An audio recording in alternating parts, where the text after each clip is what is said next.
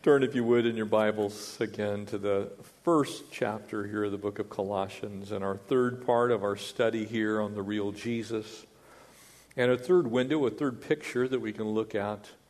And now the Apostle Paul, remember, as he gave us this picture in the first 4 verses, reminding us this whole book, in essence, really is about the Lord Jesus. This book of Colossians is the most Christocentric or the most Christ-centered book, I believe, in all of the Bible. But as you look at those first 4 verses, it clearly describes that this is talking about Jesus, who is the Christ. He's the Lord. All these pictures of who He is because we've received Him and believed on His name as Lord and Savior. And then from there on out, as I reminded you in our first study, if you weren't with us, take in this whole first chapter and just circle all the personal pronouns, the him, the his, the he, the himself, as now this one who is the Christ, this one who is the Lord, is described to us. And so 3 windows, we get the third one in our third part, the head of the church. And so Jesus as the head of the church. So this is the real Jesus. Would you pray with me?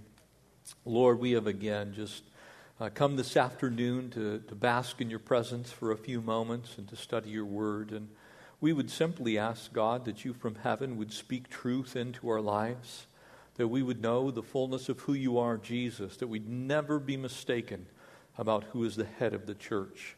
And so, God, we ask that you would bless us as we study now.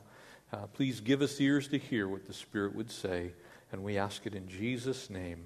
Amen. We'll pick up in verse 18 here in Colossians 1. And he is the head of the body, the church. And so a plain statement. Sometimes people will come in and they'll ask, can I talk to the head of the church? And so when I pick up the phone, I say, his name is Jesus. And you can dial him up anytime you... No, I don't say that. But he's the head of the church. And in functionality, if there's something wrong, it's probably my responsibility. However, there's one head to the church, and there is only one church in the world.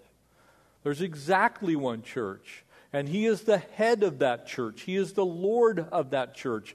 We are all part of one gigantic family known as the body of Christ, and Jesus is the head of it.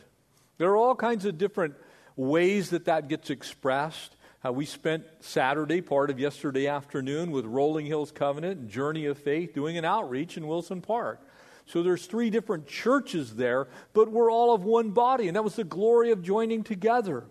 As we're sharing that universal, that wonderful truth that Jesus Christ is Lord, we may paint the picture slightly different, but there's one Lord, and He's Lord over the entire church. There's one head. He is the one whom we are attempting to emulate and be like.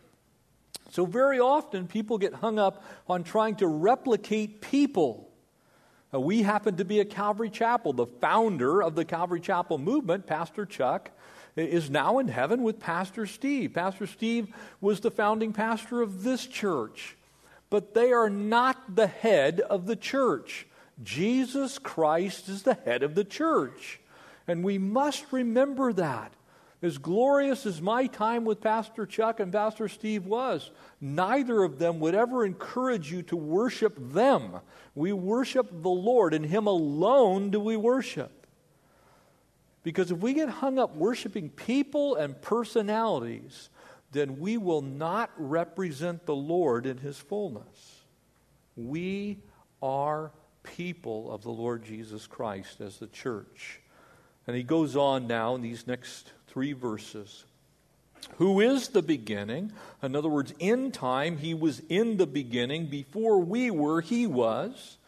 The firstborn from the dead. And so we go back to that picture of the one who is the prototokos, the firstborn from the dead, the one who made all of our being alive possible.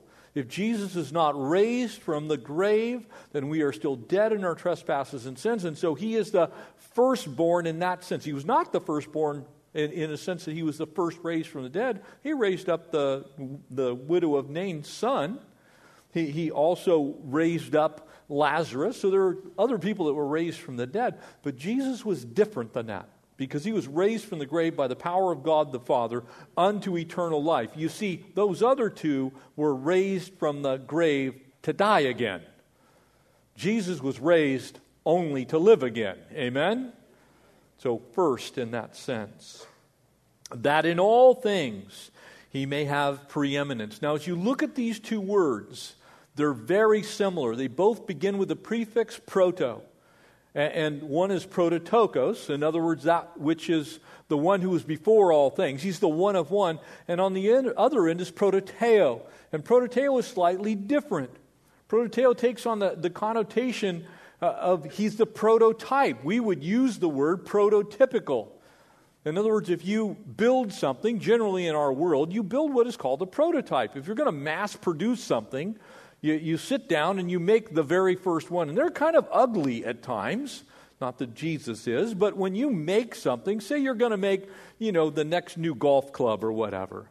And you sit down in a machine shop someplace. You begin to manufacture this golf head. And you put a shaft on it, a handle on it. You'll have the very first one of whatever kind it is. That is the prototype. And it's from that prototype that all of the rest of them are manufactured, and every last one of them is an exact copy of the prototype. Everybody understand? Jesus is the prototype of the church in that sense. Everything that he is, we are supposed to be. So if he's loving and kind and gentle and tender and all wise, and we have him as our model, he is the prototype of what we are supposed to look like as the church. So when we say he's the head, he's more than just the ruler. He's actually the very image that we're supposed to be attempting to emulate in our world. So that when people see you or see me or see us function together, the world gets an actual glimpse of the Lord Jesus himself. Amen? That's who we are as the body of Christ. We're not trying to replicate me. We're not trying to replicate Calvary Chapel. We are trying to replicate Jesus in our world. And this is so important because this is the thing that bridges all the differences that we have in Christendom. You see, we get focused in on the specific doctrinal things that might separate us, and we forget it's Jesus that unites us. And it's him we're trying to emulate and be like. And so Jesus as the head of the church is in view here. For it pleased the Father that in him, again, circle these personal pronouns, all the fullness should dwell. Do you remember what Jesus said? He who has seen me has seen the Father, right? So if in him all the fullness dwells, when you see Jesus, you got to see the Father. And when someone sees the church, we're supposed to, in like kind, be so much like Jesus that when the world sees the church function, the world sees Jesus function. When the world sees your hands reach out, it sees Jesus' hands reach out. When those words spoken are spoken, they're supposed to be the words of Jesus going into a hurting world. In that sense, he's the head, he's the prototypical one, and that in him all the fullness should dwell. And by him, check this out, because there's no person in here, if you are a believer in Christ Jesus, you are one of God's children, and you have been reconciled because, see, you used to be dead in your trespasses and sins, right? But he has made us alive. And so now to highlight this, the Apostle Paul uses an accounting term. He says that by him to reconcile all things to himself. In other words, here's the deal. When you were dead, you were also in debt. You were in debt eternally, and you had a debt. If you're an accountant in here, you know what I'm going to say next. And if you like numbers, you'll get it. And if you don't, oh well, it's an analogy. You see, in an accounting sense, in a set of books, and we really need to let Washington, D.C. know this basic principle, you have what we call debts. Those are the negative things, and you have those things which are assets, which are on the other side, or those things which are the credits to your account. And in accounting, you're supposed to have more things that are positive than things that are negative. Please, in Jesus' name, could Congress get that? But in an accounting sense, what happened was when you were born in trespasses and sins. So you were born in debt. In other words, had you gone spiritually to your ATM, stuck in your card, put in your PIN code, it would have come back, not sufficient funds. Go to double HELL. That's what would happen. You can't get there without the blood of Jesus Christ. Notice it says that's how you got reconciled. You had this huge debt. Now here's the awesome thing. Not only in that sense were you in debt and you couldn't balance your own books, somebody needed to balance them for you, but not only did Jesus take care of your old debts, like when you get married and you buy stuff you can't afford, and then as you get into the middle of your life, you finally figure that out and you stop being a little bit it's foolish. And so the middle of your life, you kind of generally do things pretty good, but at the end of your life, you try and save and make up for the whole mess.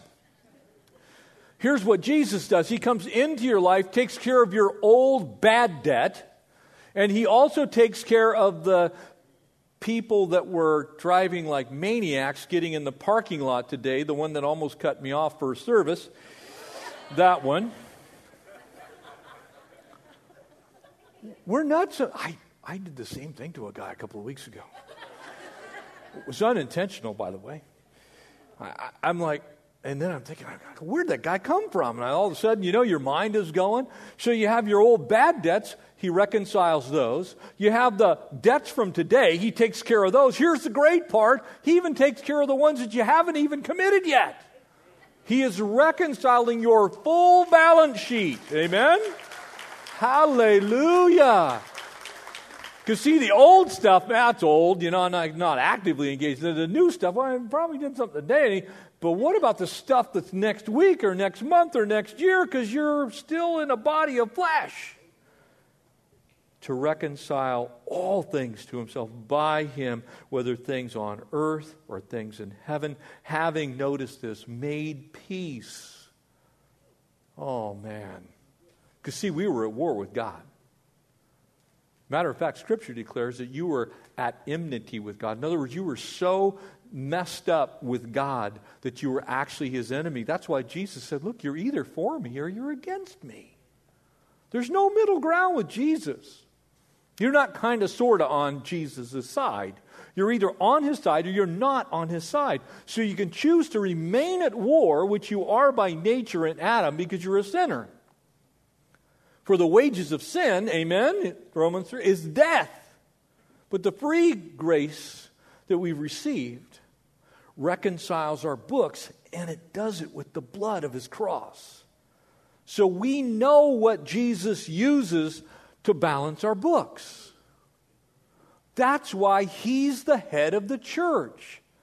You see, if it's all about you doing things a certain way, or going to a certain type of a congregation, or having a certain worship style, or singing a certain type of song, or not singing another type of song, or having a certain way that the message is delivered, you see, if it's about anything other than Jesus, then some people aren't going to get it, and they're not going to get in.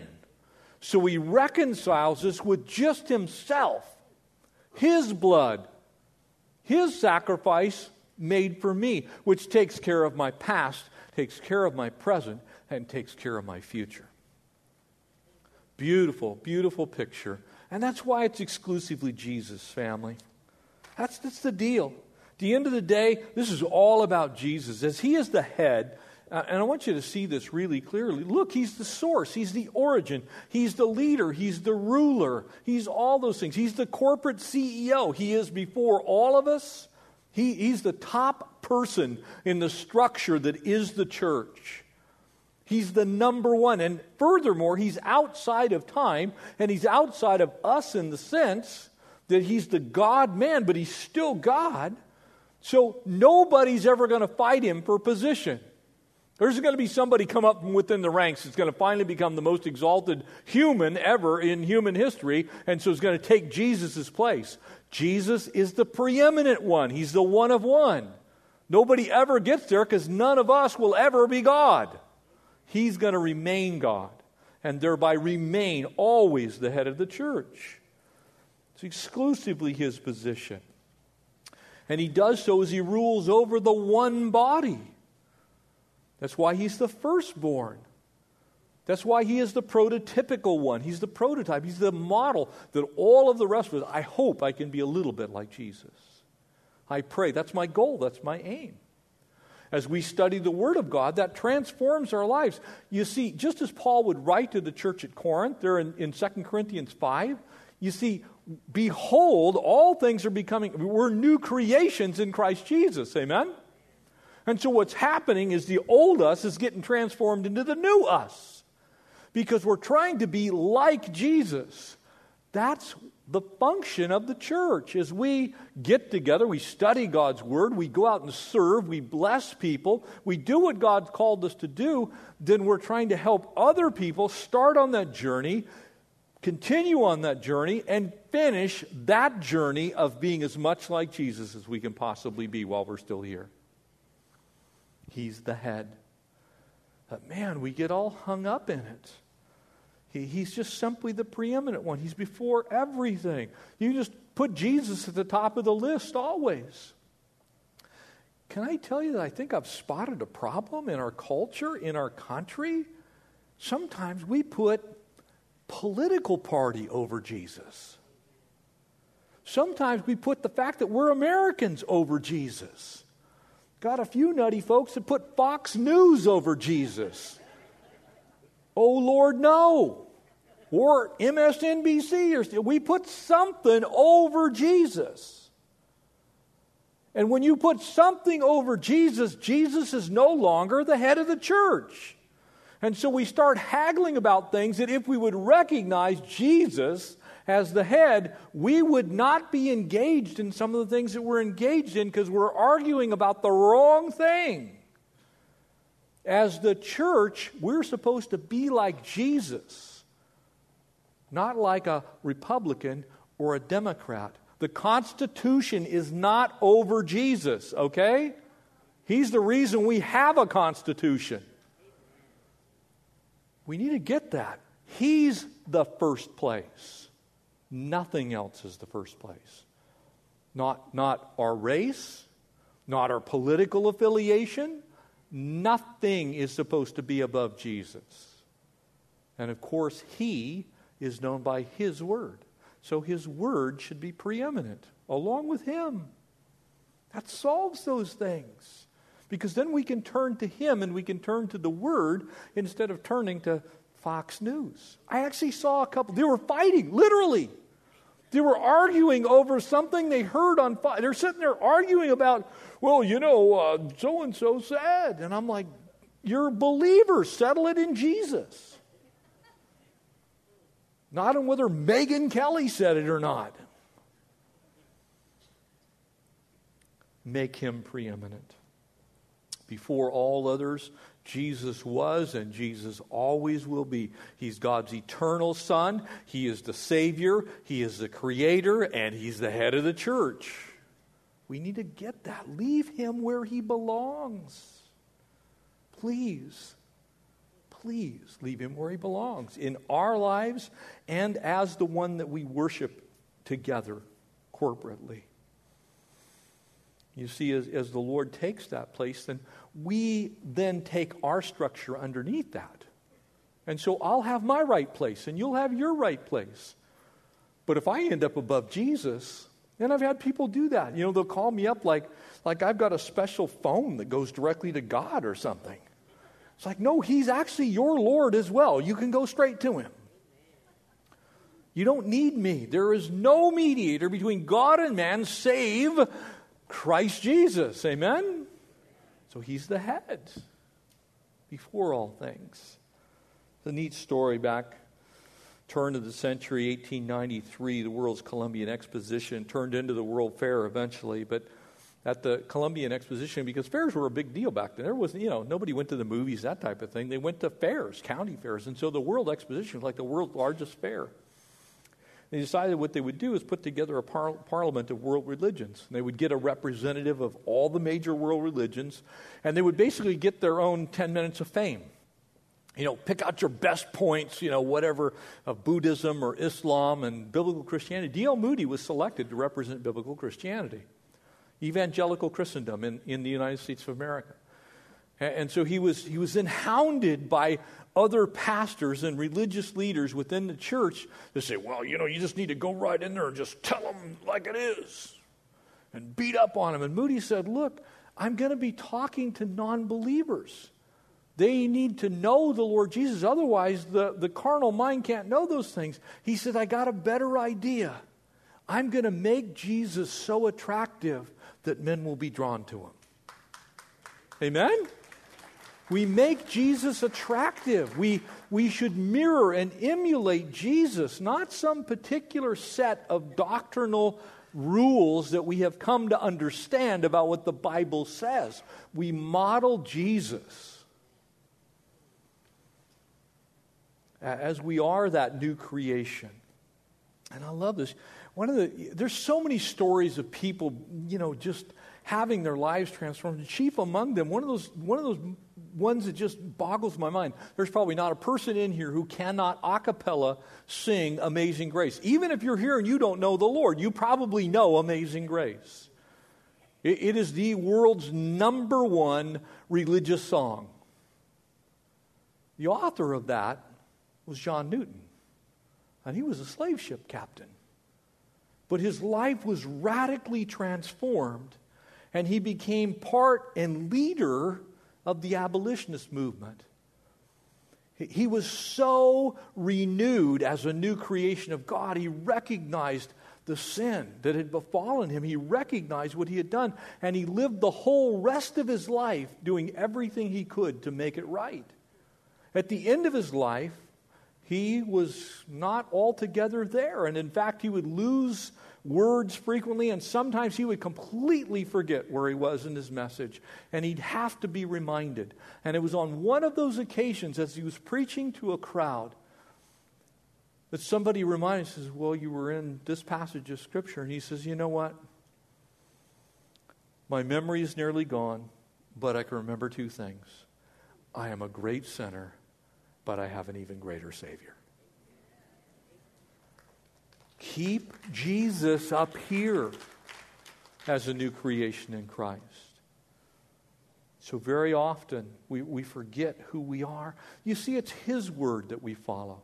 It's His work that we want to accomplish. It's His will we're engaging in. It's His ways we want to walk in. We need to make sure that that is the case as we live out our lives. Too very often, we miss that, and we start focusing on other things. And family, church is about Jesus. Now, it's great. We have all kinds of wonderful things going on here, and I am so blessed to be the pastor of this church. But this church is about Jesus. And that's who we need to leave at the top. And if we do that, here's what happens. People might just get a little glimpse of the fullness of God. Who God is. How much He loves us. How much He sent Jesus into the world to die for us. How much He's been hunting us down. While we were yet sinners, Christ died for the ungodly. Amen? I love the fact that Jesus came after me. I was going the wrong way. He said, that's the wrong way. And I'm telling I know. And He says, well, I'm going to make it really bad over there. Will you just go for it, God? And eventually He won. I'm going the wrong way. Probably all of you, most of you can probably echo that same thing. You knew you were going the wrong direction. And the Lord, by His grace, is hunting you down. That's the fullness of God, and that dwells in Jesus. The pleroma, the completeness, the totality of who the Lord God is in Jesus. And Paul's just saying, look, if you want to know what that looks like, you're supposed to be able to look at the church.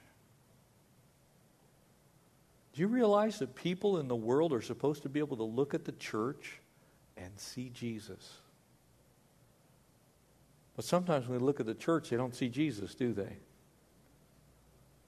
They see churches that are they're more adamantly fighting against one another and more about what they're not about than they are about Jesus. And that's sad. We need to be about Jesus. Do we have doctrinal differences with our brothers and sisters? Of course. But we don't need to make it about differences. We need to make it about Jesus. Amen? That's what the church is about. That's the fullness of God. Why? Because that's brought us radical reconciliation. Through the blood of His cross, He's taken your balance sheet and actually balanced it. And let me give you a clue. All of the work that you could have ever done by the works of your flesh, no one would ever have been justified. So your balance sheet, just from your old sins, before you came into even an understanding of who Jesus was, if you just had to balance your old debt, you're dead. If you have to take care of your own debt today, you're dead again. And if you talk about the future stuff, just stay dead. You're already dead, okay? It's not happening. And so what does Jesus do? He goes to Calvary's cross to provide for you the one way that you can be reconciled to God, past, present, and future. His own blood, which is sufficient to cleanse all of my sin. And He puts us into that right relationship. That's radical reconciliation. That means He balanced the books while you're doing the very thing that keeps them unbalanced.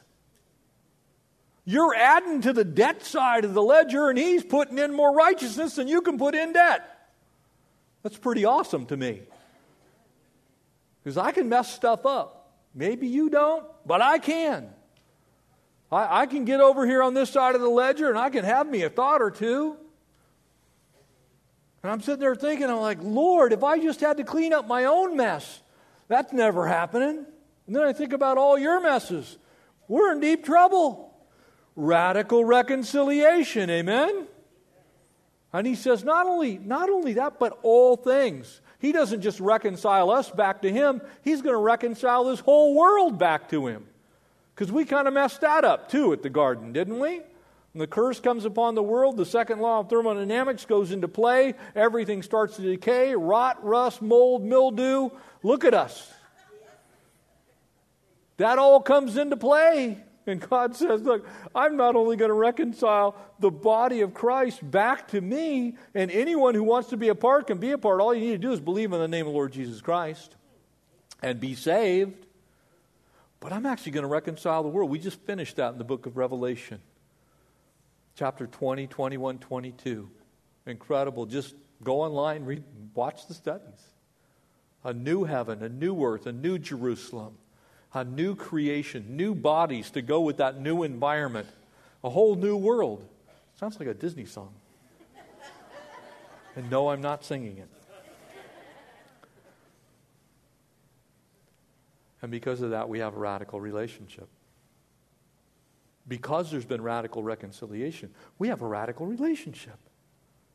By grace and through faith. You see, we're used to working for everything. And here we get a free gift of God to reconcile by Him all things to Himself. No matter where it is, whether it's here on this earth or whether it's in heaven, the blood of Jesus is sufficient to cover all my transgression, all my sin, all my willing disobedience. You know, some people have kind of that view that, well, the only things you really need forgiveness for are the really bad things or the things that you know of. I can't remember my sins from yesterday, much less my whole entire life. You know those little attitudinal things? You guys got those? Every time I drive through the Home Depot parking lot, I cop a major attitude. I have to pray when I drive in. I'm like, there are crazy people in this parking lot, God, and they're trying to kill me. I don't know why they have to do 85 miles an hour, but they do. Help me to have compassion on that. And you have that little look in your eye. It's like if anybody saw that, they go, that guy's not a pastor. Then they go, hi, Pastor Jeff. Go, God bless you. No, you have little, don't you, anybody got attitudinal things? You need forgiveness for that, by the way. Praise God, His blood cleanses us from all that unrighteousness. That stuff, that junk, that remnant, the stuff of the old man that's still kind of floating around in there somewhere. Radical restoration, radical reconciliation, radical new relationship. His blood keeps us there. You see, His saving grace is also keeping grace. Hallelujah. Anybody thankful for the keeping grace of God? It's awesome that we're saved, but He also keeps us. Amen? Because if I was me, I'd give us like a grace period. You know, we have that in legal clauses, a grace period. Well, I'm in the grace period. And then after that, death awaits. That's what would happen to us. But He gives us grace to save, and then He gives us grace to keep. Praise the Lord. And because of that, 4 radical truths for us. Look, He's Savior. There's only one Savior. His name is Jesus. He is God. He's fully God. That's why His name is Emmanuel. God with us. He came. He was born of a virgin. He lived a sinless life.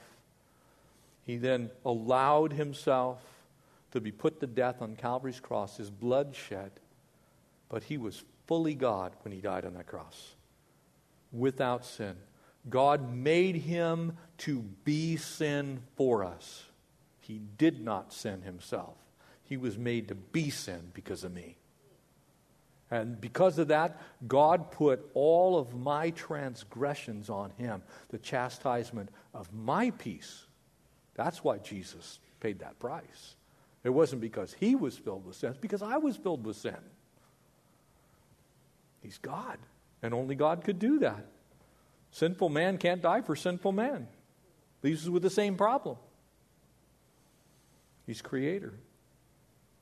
It's awesome when you link these. Look, He made you for a purpose. He wants that radical restoration and reconciliation and relationship. And so these truths can be yours and be mine. He's the Creator, and He's actually the head of all church. Every church, no matter what's on the building, no matter what's on the door, no matter what's on the stationery, Jesus Christ is the head of the church. Amen? Would you stand with me? We're going to pray. I want to give opportunity. If you're here today and maybe you came in and you thought that the church was about some kind of membership. Look, I'm here to tell you that church is about Jesus, and it's only about Jesus. And Jesus died for you. And He died so that you could be set free from the bondage of sin and the penalty of that sin, which is death. And so, body of Christ believers, if you just close your eyes, bow your heads. I just want to give an opportunity. If there's anyone here today, and maybe this is your first time in church and you've never heard that you can have a relationship with God, you do that through Jesus Christ. So I'm simply going to ask you, if you would like to know Jesus Christ as your personal Lord and Savior, if you just slip your hand up in the air so I can see it. I see that hand. Any others? I see that hand as well. I see another hand. His hand's up in the sanctuary. His hand's up actually all over the sanctuary. I see those hands. For those that have your hands raised, not only does the Lord see them, but the church is going to pray for you, and you're going to pray as well. So you can go ahead and put your hands down. Those of you that raised your hands, if you would just pray with me, and body of Christ, please pray with them. Heavenly Father, thank you that you sent Jesus into this world.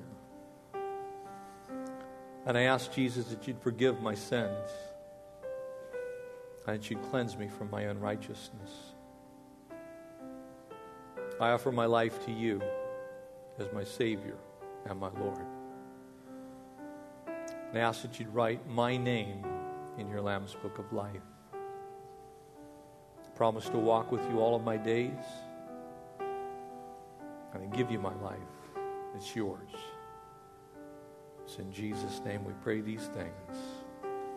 Amen. Welcome to the family of God.